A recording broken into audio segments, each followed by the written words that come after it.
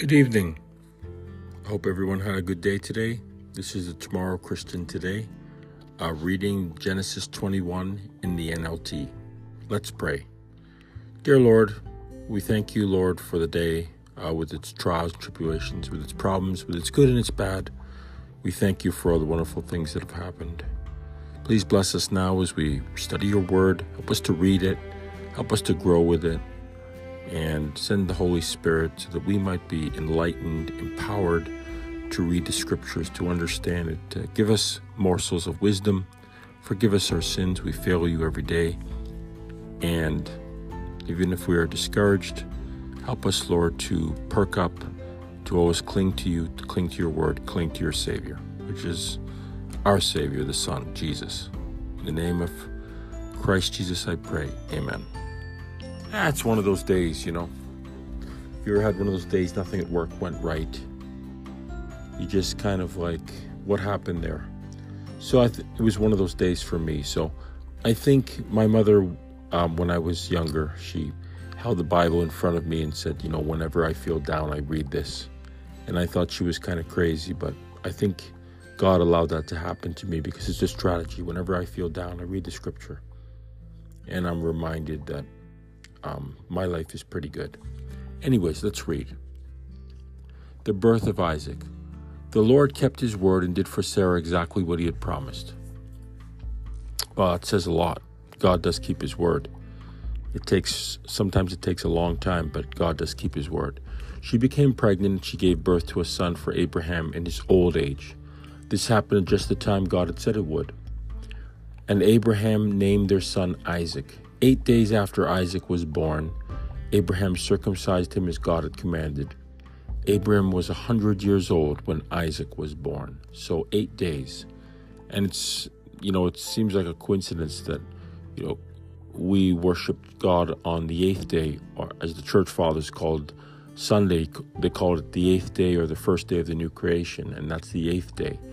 And Jesus was reborn. He was resurrected on the 8th day. So 8 days, circumcision, the physical circumcision, I don't think it's a coincidence. I guess you could say that resurrection is a spiritual circumcision. You've been cut away from the flesh, from death, from the power of the flesh, and you've been risen to new life. And that is the future for many of the dead in Christ. And they shall rise and be given new bodies. And that will happen in 1 Thessalonians 4:13. And I personally believe that's going to happen at the end of the world. I believe that there is one second coming and that's it. I do believe we all have to go through to the second coming, that there's no secret rapture. But that's my personal hermeneutic. That's my personal weed. But it's just, for me, simpler. I get really confused with all these prophecy charts and all these dates and all these things, and they look really good, and I can't really dispute them because I don't really know enough, but for me, simpler is better. I just keep it simple, the KIS rule. And Sarah declared, God has brought me laughter. All who hear about this will laugh with me. So she's laughing now, but in a good way. She laughed at God, Abraham laughed at God, but now she's laughing with delight, with joy, because she sees that the promise has been fulfilled. Verse 7, who would have said to Abraham that Sarah would nurse a baby? Yet I have given Abraham a son in his old age. Hagar and Ishmael are sent away. That's the subheading that I have. Now verse 8, when Isaac grew up and was about to be weaned, Abraham prepared a huge feast to celebrate the occasion.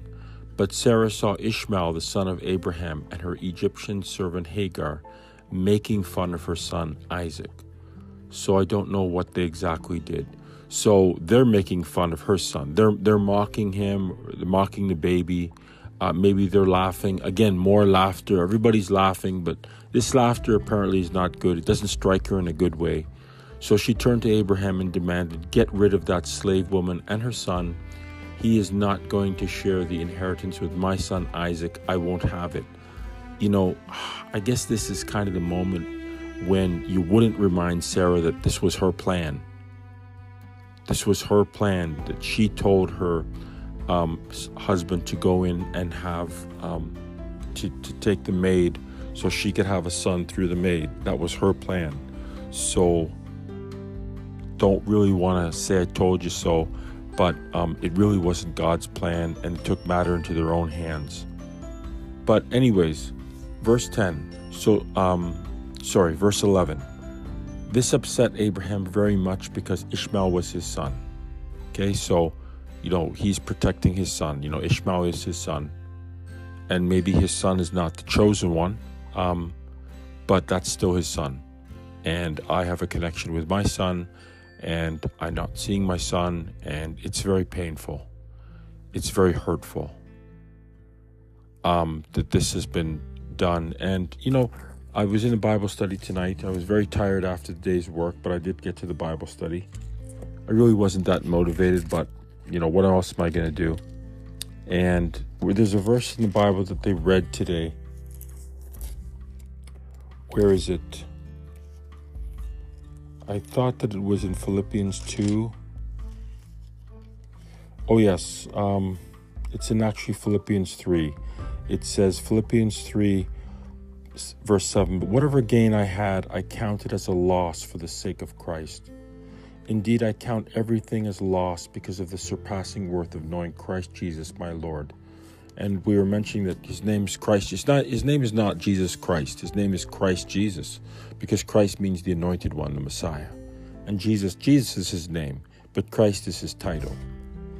And then it says, "For his sake I have suffered the loss of all things and count them as rubbish, in order that I may gain Christ and be found in him, not having a righteousness of my own that comes from the law, but that which comes through faith in Christ, the righteousness from God that depends on faith." That was the same plan in Genesis 15:6, but now it comes through Christ. And I count the loss of my family as very painful, but it was part of the plan, part of the design. God knew that was going to happen. He allowed me to get married anyways. I became a Christian, and my better half, my significant other, said no and left and took the children. And it's painful. And that's part of God's plan, and you have to accept that. That's part of God's plan. Jesus did not have a fair life. The Apostle Paul in Acts, we were studying Acts 24 tonight, did not have a fair life. No, it was Acts 23, I'm sorry. If you're a Christian, unfair things will happen to you. And you will wonder why. And it won't be your fault. But things will happen. Jesus says in Revelation to endure. He says you must endure. And I think that will build up tenacity. You must endure.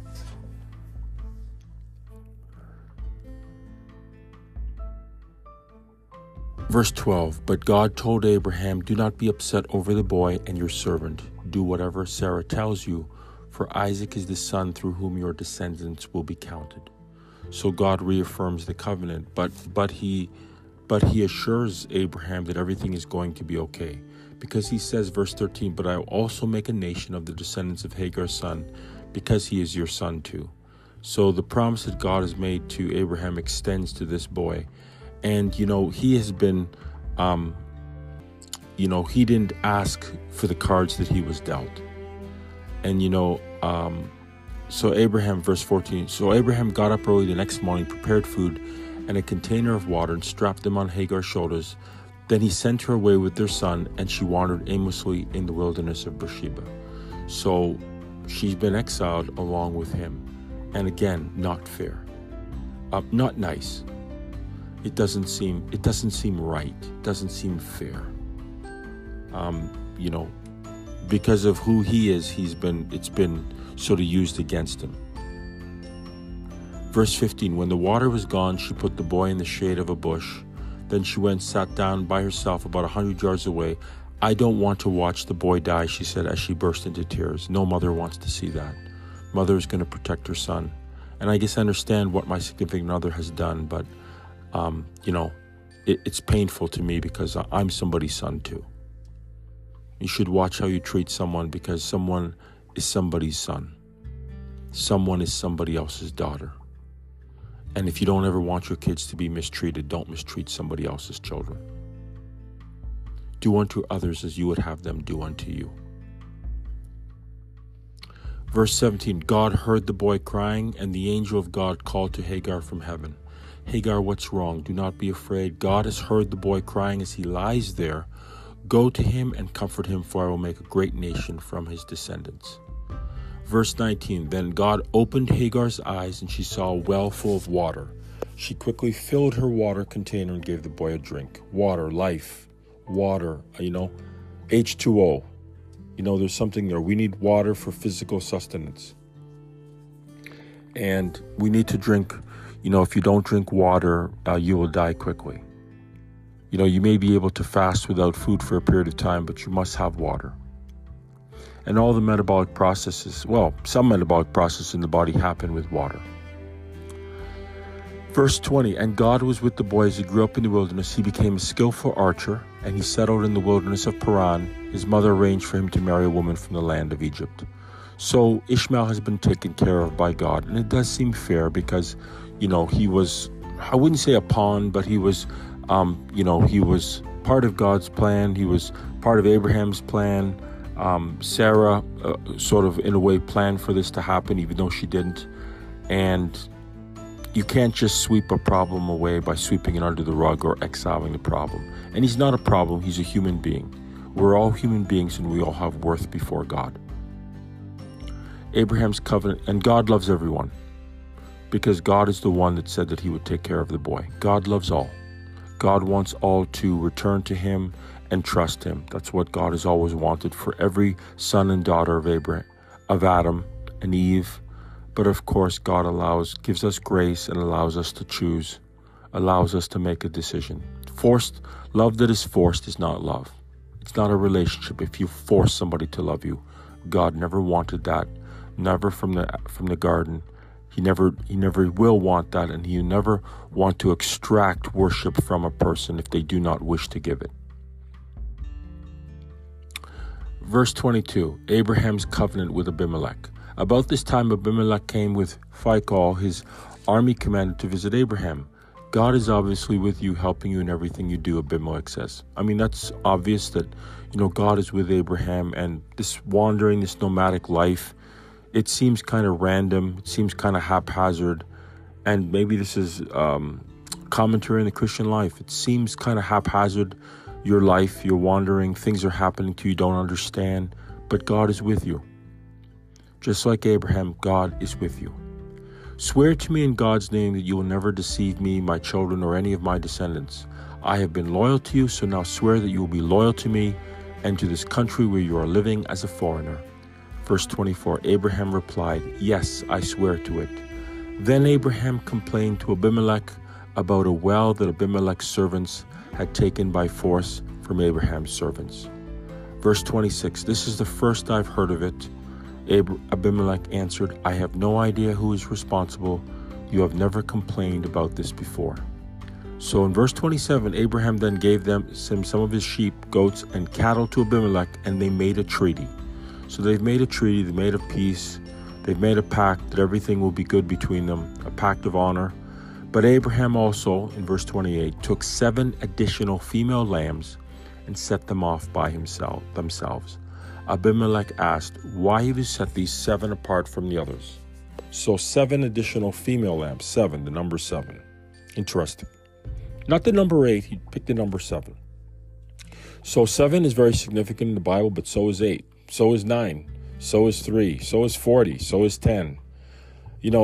Every number, I'm trying to think of a number that's not significant. 12 is significant, 13 is significant, 14, 42. So God always has a number. Even 5 I thought was the number of obedience. I don't know why, number 5. But I'm not exactly sure. Is 4 anything? Can't remember. Why have you set these 7 apart from the others? Verse 30, Abraham replied, please accept these 7 lambs to show your agreement that I dug this well. Then he named the place Beersheba, which means well of the oath, because that's where they had sworn the oath. God swore an oath to Abraham that he would have children. God has even given us his son. God made a promise to the human race that he would give us salvation. Genesis 3:15, the eschaton, because God promised Adam and Eve, and they were the forerunners of the human race, that he would send somebody who would crush the head of the serpent. And that certainly was manifest in Christ our Lord. Verse 32, after making their covenant at Beersheba, Abimelech left with Phicol, the commander of his army, and they returned home to the land of the Philistines. Then Abraham planted a tamarisk tree at Beersheba, and there he worshipped the Lord, the eternal God. And Abraham lived as a foreigner in Philistine country for a long time. So he's living in the country of the Philistines, and the Philistines have been like traditional enemies of Israel, but yet here's the father of the Israelites living in their country. So it's kind of ironic. In a way, the nation of Israel, who became enemies of the Philistines, is sort of birthed inside strange alien enemy territory. I guess as Christians, we're living in enemy territory. We're living in the world of the Philistines. We're living in a world that seems to be against us, seems to be against Jesus. And this is where Jesus has decided, this is the crucible of your growth, the crucible of your character development, where God chisels your character to be like his forever, is inside enemy territory, behind enemy lines. It seems ironic, and yet it seems so like God. God's plan doesn't always seem obvious, but when you think about it, and when your life goes and you're thinking, you're getting on in age, you're maturing, it starts to make sense. God is really, really smart, and he knows what he's doing, even if we don't. God bless you all. Thanks for listening. I hope you are well, and I hope that you get a good rest. Take care.